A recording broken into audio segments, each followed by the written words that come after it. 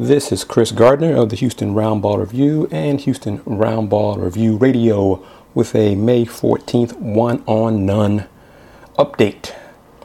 Going to touch on a few NCAA things, specifically proposals by the basketball committee for men's hoops, an update about Trace Young, 6'9" forward, and then something I just really want to get off my chest that I've held on to for about a week or so. All right, here we go. The NCAA Men's Basketball Rules Committee proposed two rules changes Thursday. The first proposal would allow officials to conduct instant replay reviews in scenarios where they call a possession dead due to a shot clock violation. If the official sees on video review that the whistle for the shot clock violation was called in error and the shot was made, the call would be reversed and the field goal would count.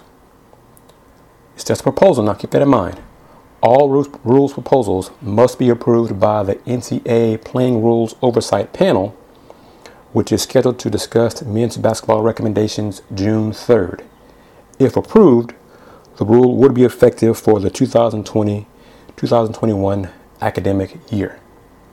Currently, if that scenario occurred, officials do not have the opportunity to correct the call via video review because once they whistle to possession dead for a shot clock violation, it doesn't matter if the ball went in the basket or not. Rules committee members think an error of this kind could lead to a game-winning or game-losing field goal being wiped away. Since shot clock judgments require split-second decisions, they think officials should have the opportunity to use video review in this situation to ensure that the integrity of the game is maintained. I'm going to say right there, duh, I think that's a no-brainer. The next proposal involves resetting the shot clock. Last year, a rules change was implemented where the shot clock was reset to 20 seconds after an offensive rebound. The rationale for the change was that since the offensive team doesn't have to cross midcourt to avoid a 10-second violation, the clock should reset to 20 seconds in order to increase the pace of play. The Rules Committee proposes expanding that rule so that anytime the offense retains possession of the ball for a throw-in into the front court, the shot clock should be reset to 20 seconds or the time remaining, whichever is greater. If approved, this change would correct an omission from last year's rule change and facilitate a clearer understanding of the rule for players, coaches, officials, media, and fans. If the throw-in possession is in the backcourt, however, the shot clock will be reset to 30 seconds. Keep in mind both these rules proposals, will be discussed by the NCAA Playing Rules Oversight Panel upcoming on June 3rd. So stay tuned to HoustonRoundballReview.com for an update on that. Now I'm going to shift gears and talk about Trace Young, who a few days ago tweeted his final six historically black colleges and university choices he said he would choose from to continue his college basketball career. The six were Prairie View A&M, Jackson State, North Carolina A&T, Howard, Norfolk State, and Virginia State. Keep those six in mind. I'm going to say it one more time. Prairie View A&M, Jackson State, North Carolina A&T, Howard, Norfolk State, and Virginia State. Well, Tuesday, May 12th, Trace announced his decision on Fox Sports Radio. His decision? Alabama State. Yep, Alabama State, which was not one of the six finalists. Earlier Tuesday, Alabama State announced it hired former NBA guard Mo Williams as new men's basketball coach. During Trace's appearance on Fox Sports Radio, he acknowledged Alabama State was not part of his Final Six. But he said, quote, "When you know, end quote. He also said he developed a bond with head coach Mo Williams. So let me say that again. Alabama State was not part of his Final Six. However, they were his choice, and earlier in the day, Mo Williams was named the new head coach of Alabama State. You connect the dots. Trace Young, the three-star high school senior, his senior year high school recruit. He attended Wyoming during the 2018-2019 season. Then he decided to transfer from Wyoming, and initially he decided to transfer to Tennessee. However, he opted to go to John A. Logan Community College in Illinois for the 2019-2020 season, where he averaged 9.8 points, 5 rebounds, 1.8 assists per game. He shot 48.8% from the floor, 32.4% from three, and 66.7% from the free throw line. He participated in 33 games, starting 31. So, there's some tidbits on him. Trace is a dunker. He's known as a high flyer, high riser. So, assuming we have a college basketball season for 2020 and 2021, Alabama State plays Prairie View and TSU as members of the SWAC.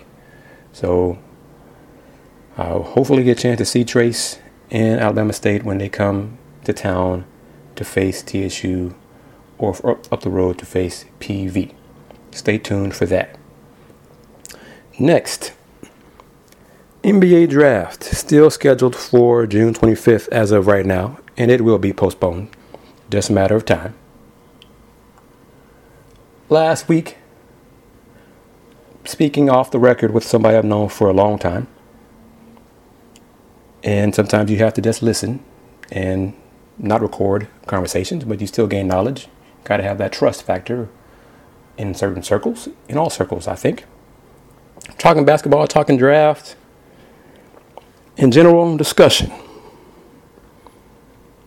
Players, there are players who are told point blank, told repeatedly, that they are not draftable. In other words, the NBA does not deem them to be one of the 60 players selected in the 2-round NBA draft. Teams, scouts, GMs, the NBA's undergraduate advisory committee tell players, some players, you are not draftable, son. Some of those players take that input and return to college. However, a few players take that input, take it into account, put it in, have it go one ear and out the other, and keep their name in the draft and do not return to college. I'm not a fan. So I'm not going to berate the young man, any young man, for making this decision. I saw it announced. I saw some colleague, I don't remember the young man's name, but earlier this week, an example. Young man decided to stay in the draft, despite not being on any draft boards, despite not having any chance of being drafted. That tells me that young man doesn't want to go to college anymore. That's fine. That's his choice. I wish him the best of luck. I hope he's making as informed a decision as possible. He can have a career playing pro ball overseas. He can have a career playing pro ball in the G League. If that's what he wants to do, he doesn't want to go to college anymore, so be it. That's his choice. He is like many other young men. there were, 206 players who put the name in the NBA draft. I think it was 47 international players. So that leaves about 159 American underclassmen, undergraduates, who put the name in the NBA draft. Some of them have announced that they're going to return to college. But as I stated, this young man decided he's not going to return to college. There are clearly, out of that 159 or 100 plus, he will not be alone. He will not be the only player who opts to not go back to school and decides to go pro. To all those young men, and obviously the ones who are not guaranteed of being drafted, good luck to you. I've said it in previous one-on-none podcasts. I'm all for a young man going early for the draft, declaring early for the draft, if they're going to get drafted, especially if they're going to go in the first round. This year is a unique year with the COVID-19 pandemic. Players are not even able to work out face-to-face for NBA teams, NBA scouts, because of the pandemic. So I wouldn't recommend anyone who's not guaranteed of going in the first round, definitely, but who's not guaranteed of being drafted, being one of the 60 chosen to be drafted. I would not recommend staying in the NBA draft this year. But unfortunately, as I've seen in 26 years since 1994 of covering basketball, I've met a lot of folks. It only takes one person to stay in that young man's ear and tell that young man, you can do it. Don't worry about what these teams say. They don't know what you got. They don't see what you got. They don't see what I see in the private workouts. They don't see it. You can do it. You can make it. It only takes one person and the right person, closest person to that particular player, someone they've trusted for a long, long time, to stay in their ear and give them that input, give them that advice. Stay in the draft. You can do it. You can do it. Despite all the input from NBA personnel, from all the input from head coaches, from people in the know, tell them you're not ready. You won't get drafted. Young man says, I'm going to bet on me and stay in the draft. Good luck to those young men. And we shall see whenever the draft takes place this year for 2020. We shall see, well, honestly, when the draft comes and goes and you aren't picked, and then you aren't even picked up for a G League opportunity, and you become sight unseen and wait for an opportunity overseas, and that may not come, but if it does, I know many guys who've had successful careers and made good money overseas. Good luck to those young men. Good luck to you. For more info on and more insights and more opinions and more commentaries, keep listening to these Houston Roundball Review one-on-none podcast updates. I'm Kris Gardner of the Houston Roundball Review. My website is HoustonRoundballReview.com. Also, thehrr.com. Been around since 1994 covering basketball. 1994 covering basketball. Men's and women's college and pro basketball. When you visit my website, please do one of two things, if not both. You can chip in and contribute to the Houston Roundball Review's tip jar via PayPal. Links posted on the site, as well as options to sign up to the streaming services Disney Plus, ESPN Plus, and Hulu. Links posted on the site.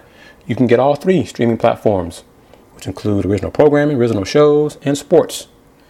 You bundle all three, you save 25%. You take that option, I earn a commission. You save some money. It's a win-win for both of us. Those commissions add up and help me continue doing what I've done since 1994. Follow me on Twitter, THEHR Review. Follow me on Instagram, Houston Roundball Review. Subscribe to the YouTube channel, Houston Roundball Review. Listen, tune in to these podcasts. They're available on Apple Podcasts. Thank you for listening. Share the word. Like, comment, subscribe via Apple Podcast. I have as I stated earlier, the Houston Roundball Review's online radio channel via Airtime Pro. Links posted on my website on the homepage of HoustonRoundballReview.com. I have input information from me as well as colleagues in football, basketball, and sports in general, talking about HBCUs, discussing the Texans, the Rockets. COVID-19 changed things around, disrupted plans for all of us, disrupted some of the options and plans that I had in mind for the Houston Roundball Review Radio. But as all of us are trying to do, you got to roll with it and do the best that you can. So as always, thank you for your time. Take care.